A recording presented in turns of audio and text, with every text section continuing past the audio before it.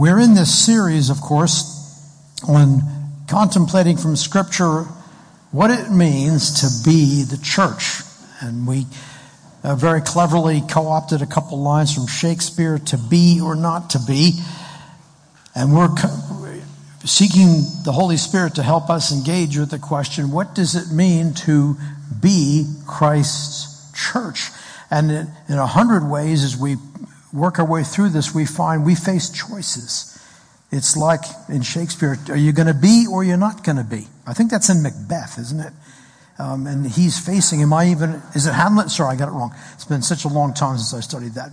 Am I going to continue with my life or not? To be or not to be? I can't make up my mind. And for many in the church in our day, people get discouraged with church, loss of vision, and we find ourselves facing this question, to be or not to be. So this morning we hope that this will be a part of encouraging myself and all the rest of us to do what's in us by the power of the Spirit, to be the church. Now, being the church, according to Scripture, is a very multifaceted and deep affair. We want to look this morning at one precise single issue, and that's this: being connected. We have a text from Ephesians 4, a very, very rich one, 4 verse 15 and 16. Speaking the truth in love, we will grow. That's a profound thought just there. Speaking the truth in love, what will happen? We'll grow. We'll grow to become in every respect the mature body of Him who is the head, that is Christ. From Him, the whole body, joined and held together. I love the sound of those words, joined, held together. The devil loves to pull the body apart. But Paul's talking about something very different, a body that's joined and held together by every supporting ligament. In a few minutes, we're going to do a very brief biology lesson. My wife used to be a registered nurse, and she had to show me several times, this is the femur, this is the fibula, and then I get them all mixed up, and we're going to come back to that, because they're all connected by what Paul calls, and medical books call, ligaments. It's held together by every supporting ligament, and it grows, and it builds itself up in love as each part does its work. We want to lead up to that pivotal text in Ephesians by showing how, for Paul, what was behind him saying what we just read. There are centuries of history of God positioning His people to that point. Because for Paul, and for the whole Bible, God's plan is His people. Do we have that next slide there? God's plan is His people. He always works through people. The people in the very beginning of the story are, of course, Adam and Eve. And then, if the story had progressed as it was meant to, all of their descendants. They are commissioned by God in Genesis 1:26 to reflect God. The way it's worded there is, I will make them to be my image. It meant that their ministry, their role, their calling, their vocation is to reflect God. They do this by ruling the world. Let them rule, it says in 1:28. Let them have dominion. Involved in that is being fruitful. Be fruitful, multiply, fill the earth, subdue it. How is God going to achieve all those goals? It's through a people. Fill the earth, subdue it. Cultivate the garden and care for it. They were His people in that chapter in the great biblical story. Now we know that things didn't go according to plan A. Adam and Eve broke covenant with God. They went off the rails and took the human race with them. But praise the Lord, He didn't give up on His world. Many of you, like I personally, many of you have attended Providence Seminary. And when I was there, the star teacher, in my view, was Gus Conkle. Some of you may know him or have sat under his ministry. And his passionate tagline that came up probably 2 or 3 or 4 times in every unit was, God refuses to give up on his world. He was professor of Old Testament there. God refuses to give up on his world. He taught Pentateuch, first 5 books of the Bible. God refuses to give up on his world. And here's one of the classic proofs of that.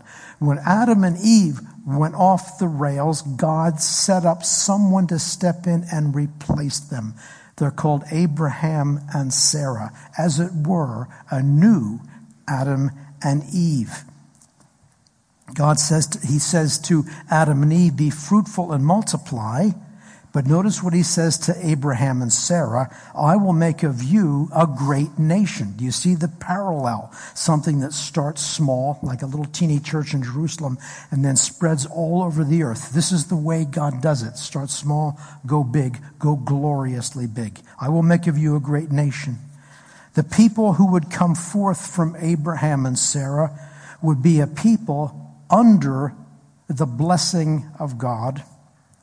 And they would, because of God's ability, his enabling with them, they would become a blessing to all the nations of the earth. God's plan is a people. God's plan is his people. Adam and Eve to begin with, now Abraham and Sarah.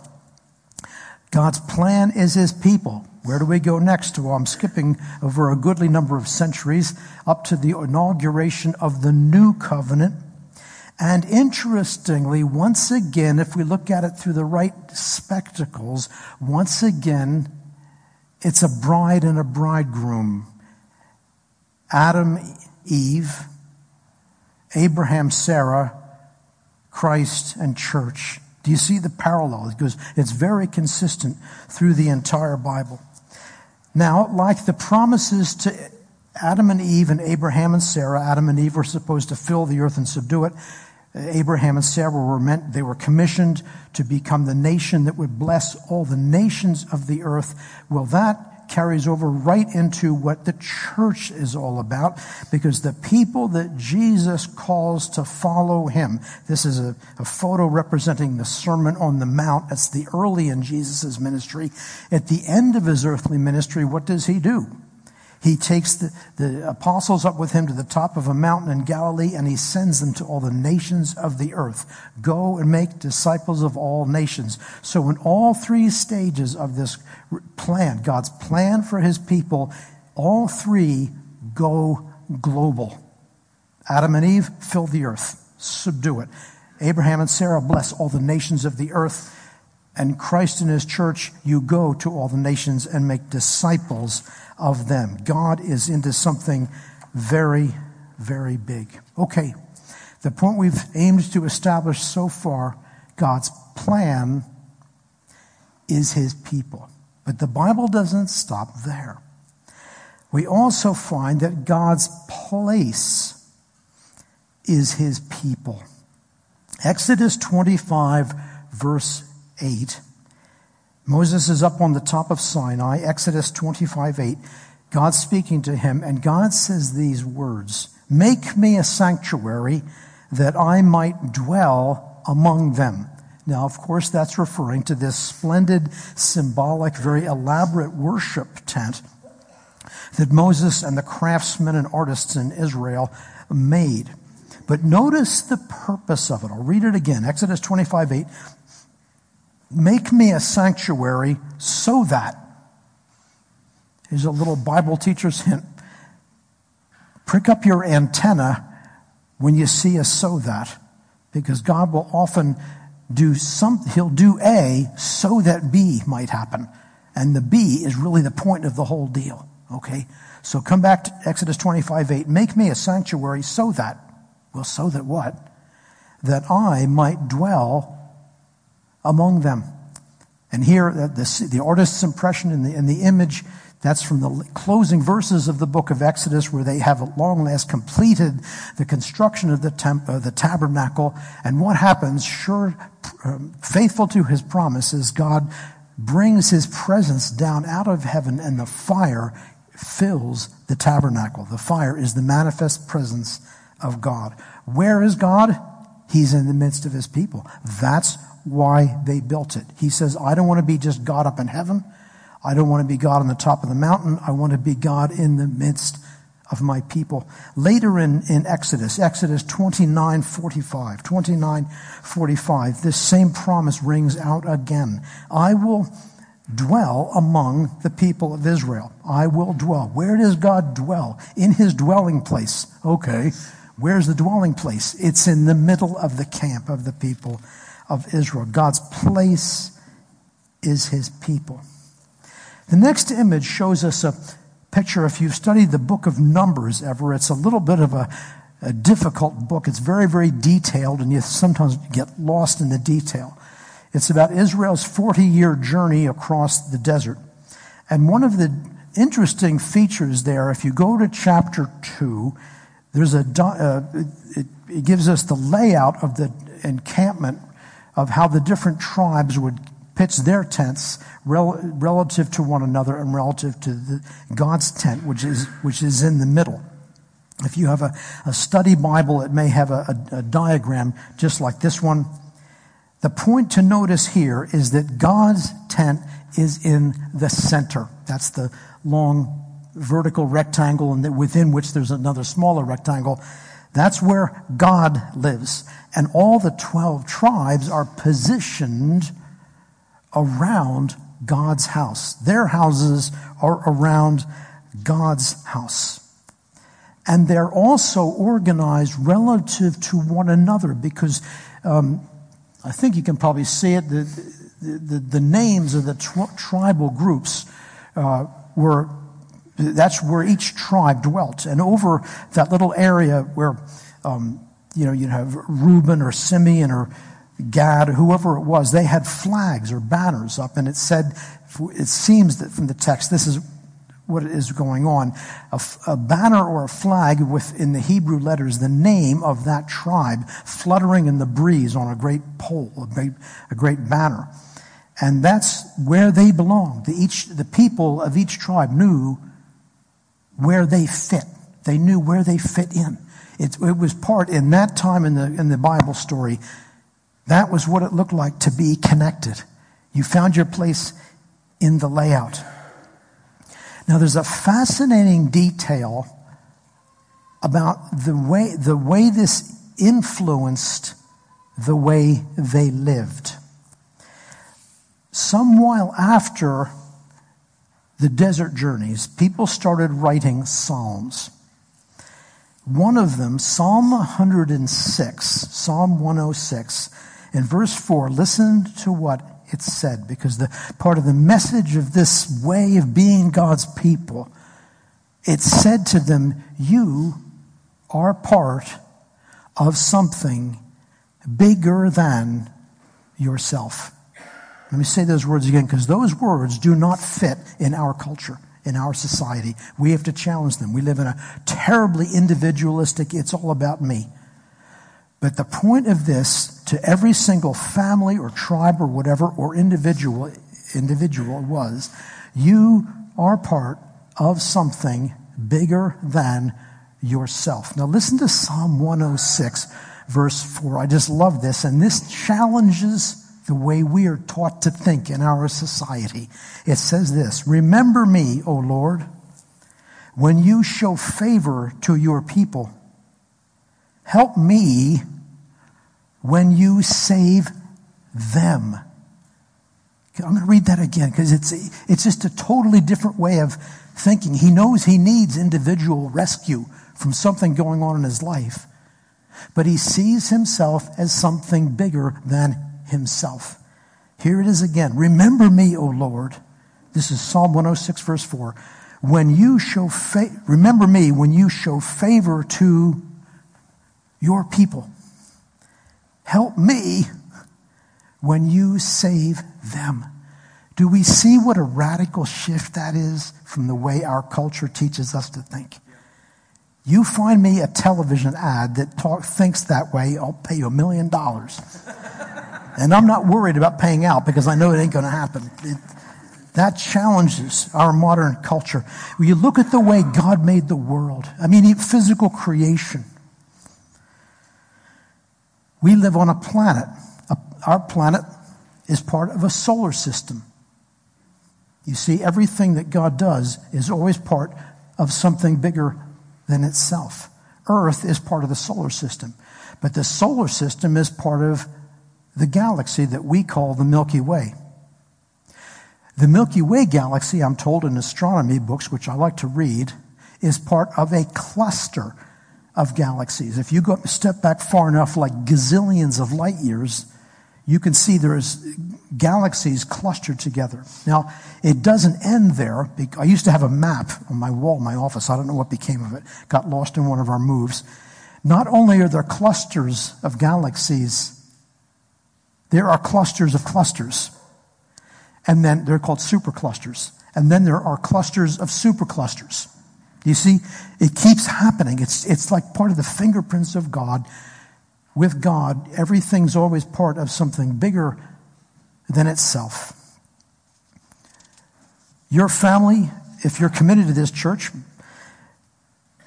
your family is part of a local church.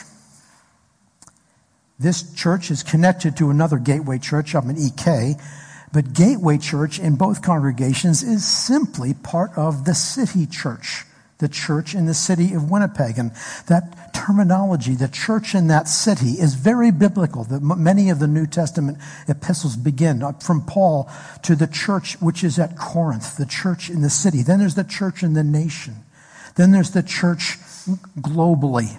And then even that church is part of something bigger than itself, because it's part, if you read Hebrews, it's part of the church in heaven, everyone who is enrolled in God's book of life. We're always part of something bigger. Now, this dwelling place, we can move on now from the map. The dwelling place that was the temple, or initially, actually the tabernacle, it is fulfilled in a different way when the New Testament, when the New Covenant gets inaugurated. God sends Christ. Christ accomplishes his earthly public mission. He goes to the cross to take away our sins. He rises again on the third day. He ascends into heaven at 40 days after that. He sends his Holy Spirit onto the church. Now, God has a different dwelling place. It's no longer a tabernacle in the wilderness. Chris, if we can go to the next one. Here, perfect. Look at the two images. One is a tent made of fabric, and there was lots of gold in that thing. It must have been an amazing thing to see. That's his dwelling place then. The dwelling place that Christ establishes after he ascends into heaven and he sends his Spirit down, the new dwelling place is people. You know where God's tabernacle is right now? Look around the room. That's the tabernacle. That's his dwelling place. Ephesians 2, verse 22 calls the church. This is Ephesians 2:22, the dwelling place of God by his Spirit. It's the fact of the flames around us and within us. That makes us his dwelling place. Different dwelling places, but the same fire. God's plan is a people, and God's place is his people. Now, all of that was the introduction to what we're going to say now. Don't get scared, because whenever I say that, people freak out. They think it's going to be a 4-hour sermon. So just 3.5. That's right.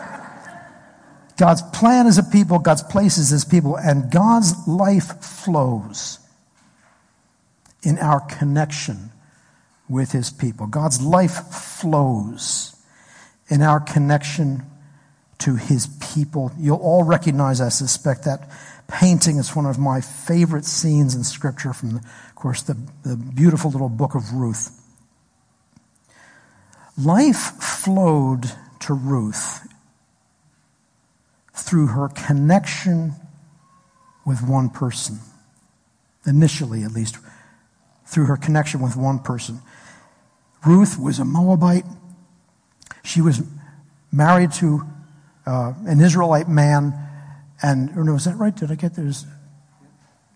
were the sons, they were the Israelites. Yeah, thank you. Yeah, I'm the Bible teacher. I ought to know this. Naomi moved to Moab with her husband and their 2 sons. Tragically, the husband, Elimelech, and the 2 sons all became ill, and all 3 died. So you're left with 3 destitute widows. One's an Israelite, the other 2 are Moabites, all living in Moab. Ruth, on her knees here, is one of the Moabites. And Naomi, the one standing up, she's the Israelite. She wants to go back to Bethlehem, where she came from in the beginning. And as she's going, the 2 daughters-in-law say, we want to come with you.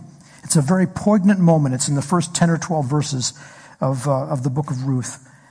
She says, daughters, there's no point in you following me. I'm too old to have any more children to give you new husbands. Those days are over for me. Just go back to your people. Now, Orpah, the other daughter-in-law, you can see her in the background. They're walking away. She says, oh, okay. And she goes toddling off back to Moab. But Ruth has found something she wants and something she doesn't want to let go of. Part of it is Naomi. She just loves her as a person. But she also knows that if I hold on to Naomi, if I cling to Naomi, I'll learn to know her God. I want her God. So how did the life of Israel's God flow into Ruth? Ruth had no doubt been raised as a little Moabite girl to worship the Moabite gods. Now she's getting a taste of a different God. How's she going to connect with that God? Well, this scene is the answer. She's clinging to Ruth. Ruth says, oh, let go, let go. Just go back to your people. She says, no, I will not let you go. Where you go, I will go. Your people will be my people, and your God will be my God. And she clung to her. And then Naomi relented and said, okay, you come. Life flows into us. God's life flows into us. How? Through our connection with his people. Now, next slide is a bit grim. Bear with me. It's, of course, that sort of strange vision. This is many, many centuries after the Ruth story. Israel has had its rise and fall. It rises under King David, who is actually Ruth's great-grandson. And then centuries after David, it gradually goes off the rails, and the people of Israel end up in exile in Babylon. When they're in Babylon, God gives the prophet Ezekiel a vision of what God, is going to do. Ezekiel sees a valley of dry, dead, disconnected, and that's the point, disconnected bones. What are we talking about this morning? Connection. Be connected.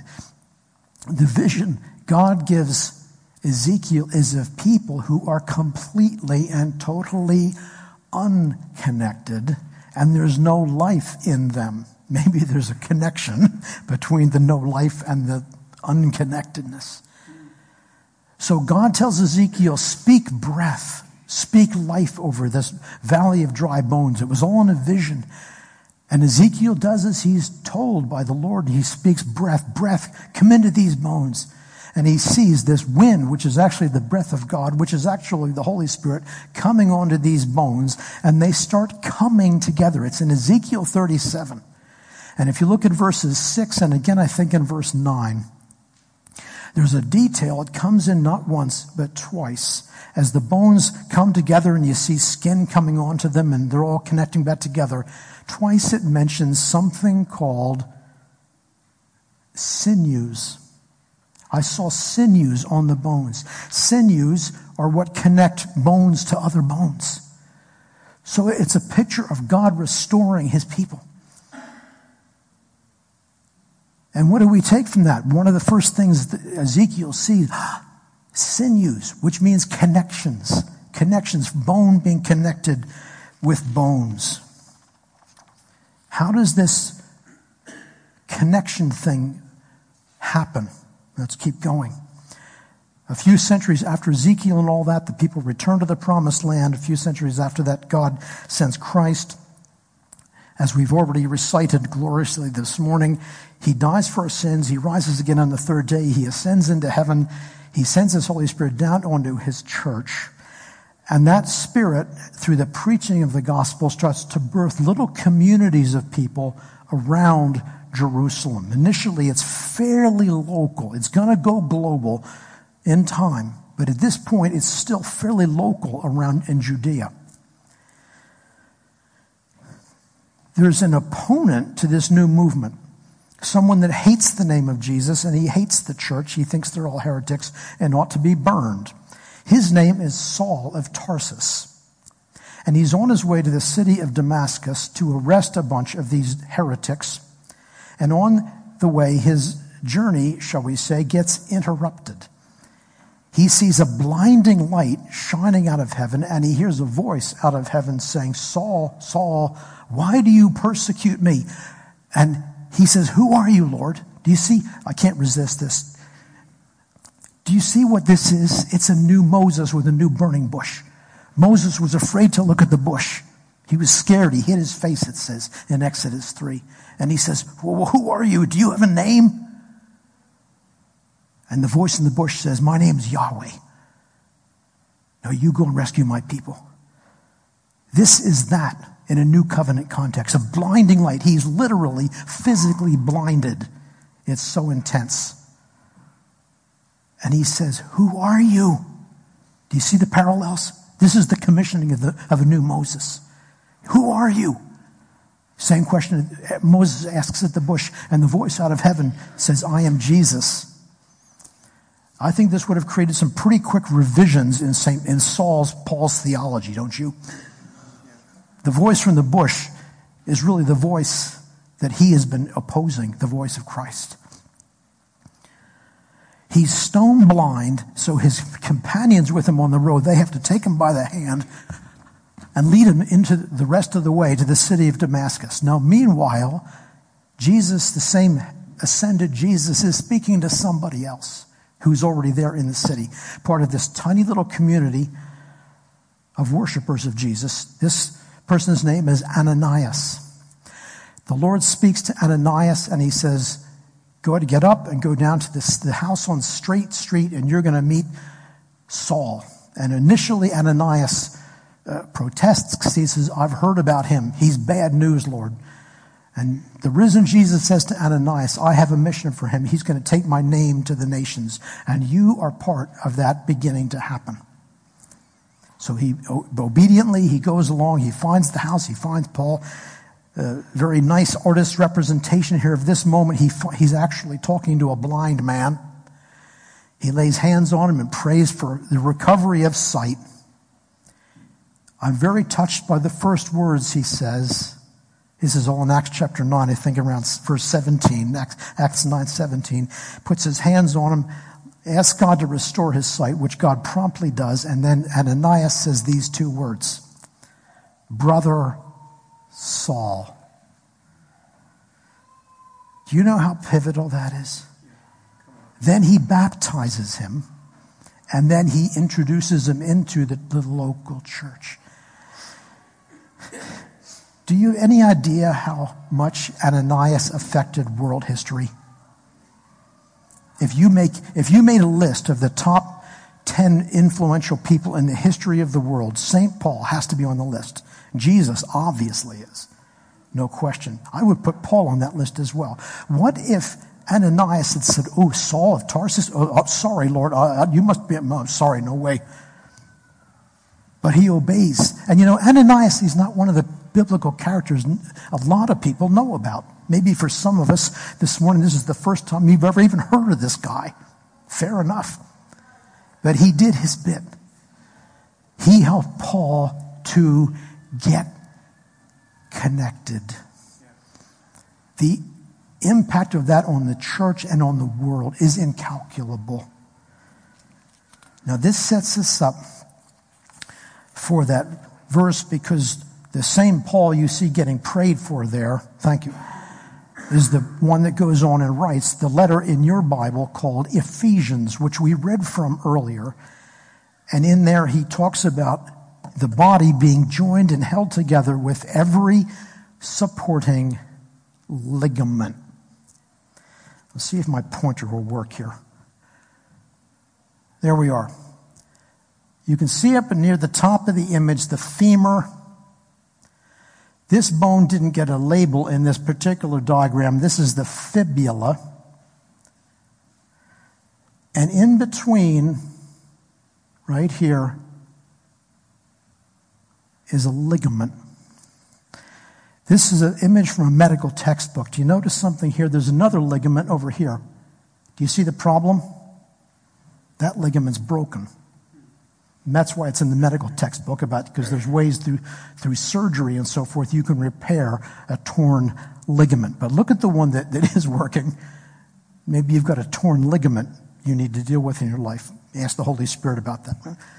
There's a ligament here, and what that ligament does is it enables the femur and the fibula to be joined and to work together. I've got one of those ligaments in my right leg. Trust you're impressed.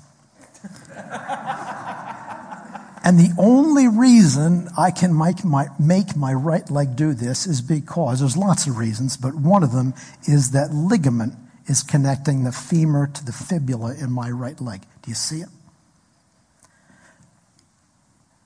It's a biology lesson Paul rolls out in teaching the Ephesians what it means to be the church. He uses this image of ligaments. He's appealing to them. Be connected. I didn't see this till yesterday.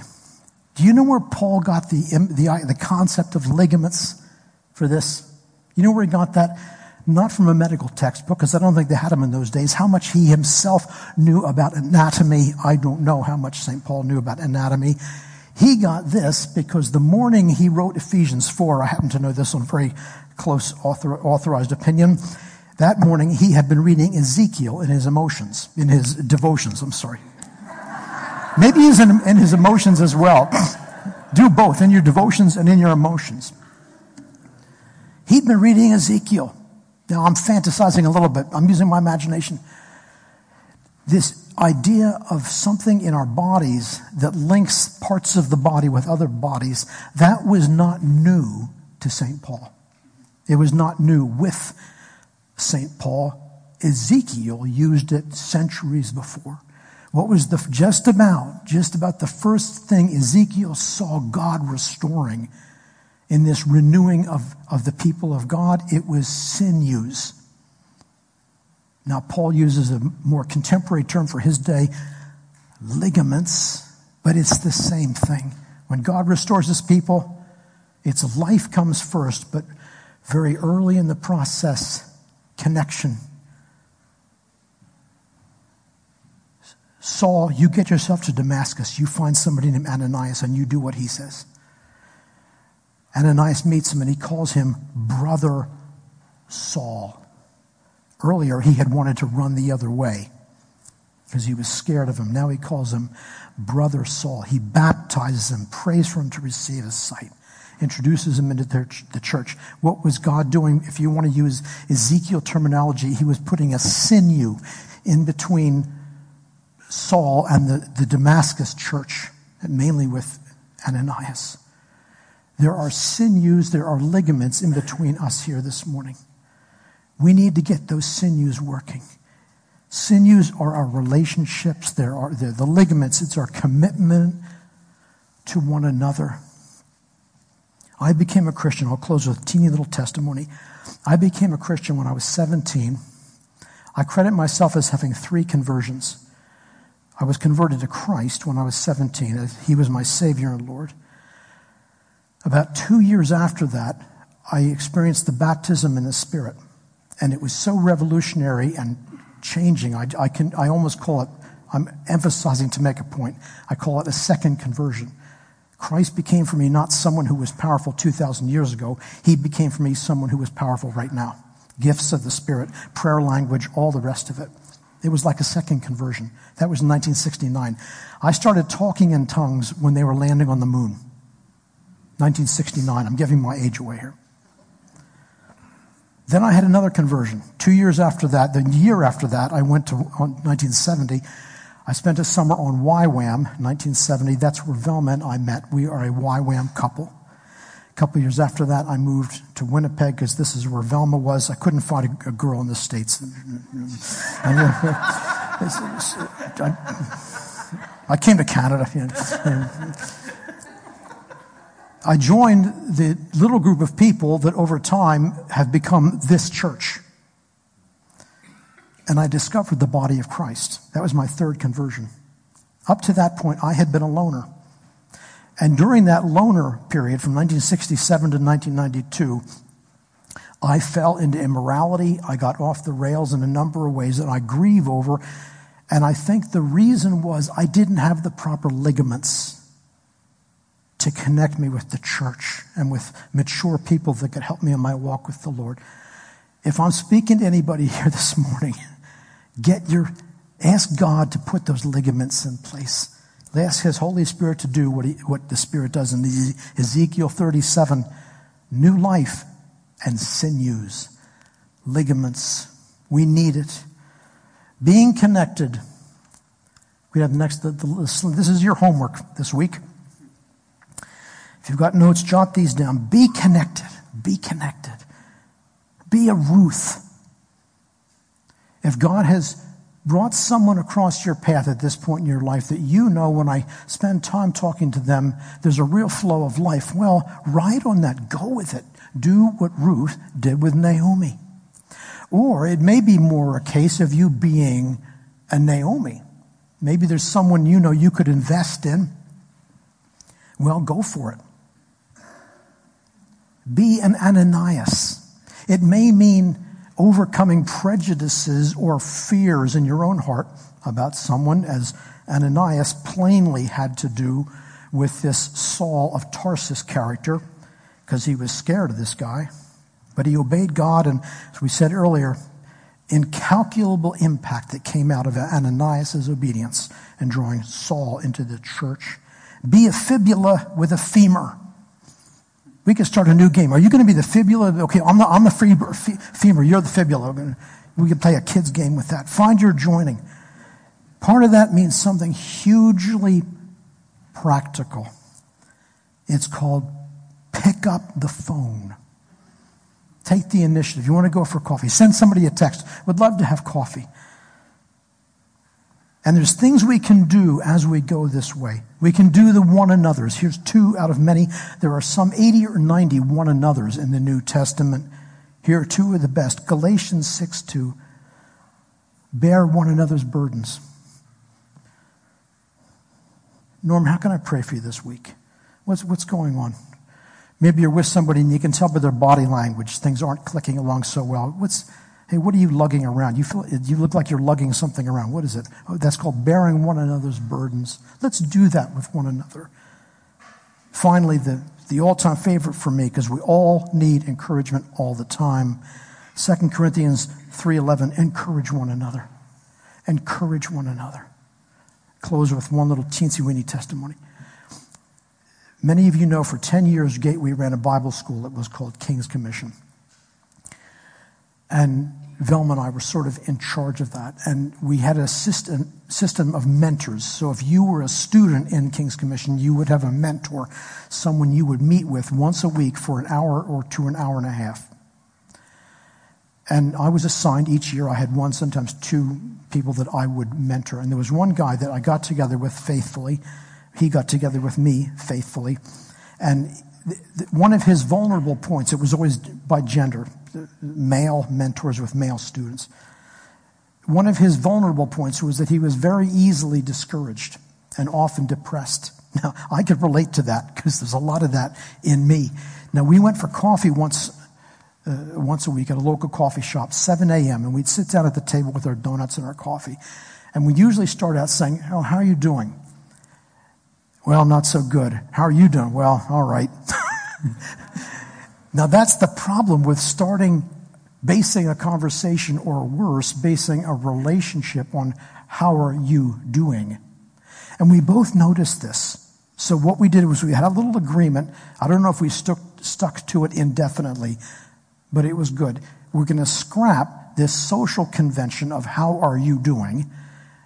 We're going to be radical and act like we're Christians and say, let's say it was me and Norm at the coffee table, Norm, what's God like? Tell me something about God this morning. And then he would say the same thing back to me. He'd say, yeah, you know what? Dave, you tell me what God is like. Do you see the difference that makes? It elevates the whole conversation. It elevates the relationship. Let me pray. Father, we thank you for your church. We thank you that your people are your plan. We see ourselves and we think, yikes, you mean I'm a part of that? He wants to make a plan using someone like me? The answer is yes. Lord, I pray for anybody here that may be a potential Ananias in these days. Would you give us faith and commitment to be obedient to the voice of the Holy Spirit, reaching out to people that maybe we wouldn't? Lord, I pray you would renew the ligaments in us in these days. I have not been good in this department recently, so I ask you to help me. I ask you to help all of our friends here this morning. We ask it all that we could grow up into him who is the head, Jesus Christ, and that because of it, he would receive honor and glory. Amen.